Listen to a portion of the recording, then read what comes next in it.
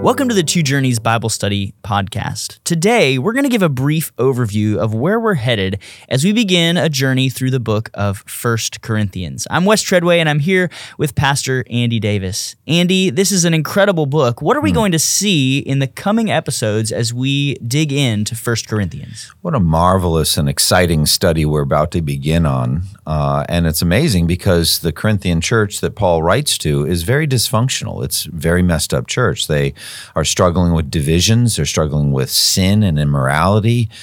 Some of them are just recently converted out of paganism and are still thinking like pagans. They don't have a clear vision of sexual purity, so he has to address that. They have to deal with church discipline issues because of sexual immorality, so dealing with all of that. And he's going to walk through significant issues that local church was facing. And therefore, it becomes a handbook, a timeless handbook, on how to address many of those same issues today, because honestly, we do face a lot of the same things. And so as we walk through some of those topics, such as divisions in the church and worldliness, dealing with worldliness, sexual purity, healthy marriage, that we would understand divorce and marriage and singleness, and then meat sacrifice to idols, which we may not think is a topic that we really need to think a lot about, but there's some transformational themes that are still going to be valid for us today. Issues with the Lord's Supper, I'm trying to understand that.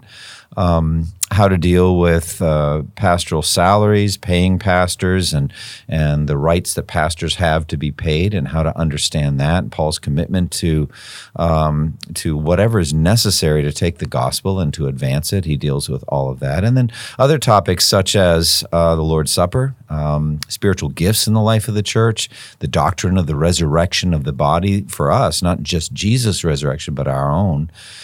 But shining through all of this is the centrality of and the sufficiency of the gospel. Paul says in 1 Corinthians chapter 2, I resolved to know nothing while I was with you except Jesus Christ and him crucified. And in chapter 15, he said, I passed on to you as of first importance that Christ died for our sins according to the scriptures, and that he was buried and that he was raised on the third day.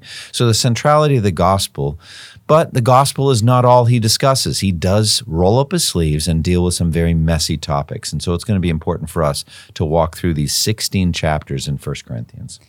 Well, this will be an exciting study as we dig into the life of this church and this letter that Paul wrote to them to instruct them in their faith. We hope that you'll join us in the coming weeks as we walk week by week through 1 Corinthians. Thank you for listening to the Two Journeys podcast, and may the grace of our Lord Jesus Christ be with you all. Thank you for listening to this resource from twojourneys.org. Feel free to use and share this content to spread the knowledge of God and build His kingdom. Only we ask that you do so for non-commercial purposes and in accordance with the copyright policy found at twojourneys.org. Two Journeys exists to help Christians make progress in the two journeys of the Christian life, the internal journey of sanctification and the external journey of gospel advancement. We do this by exporting biblical teaching for the good of Christ's church and for the glory of God.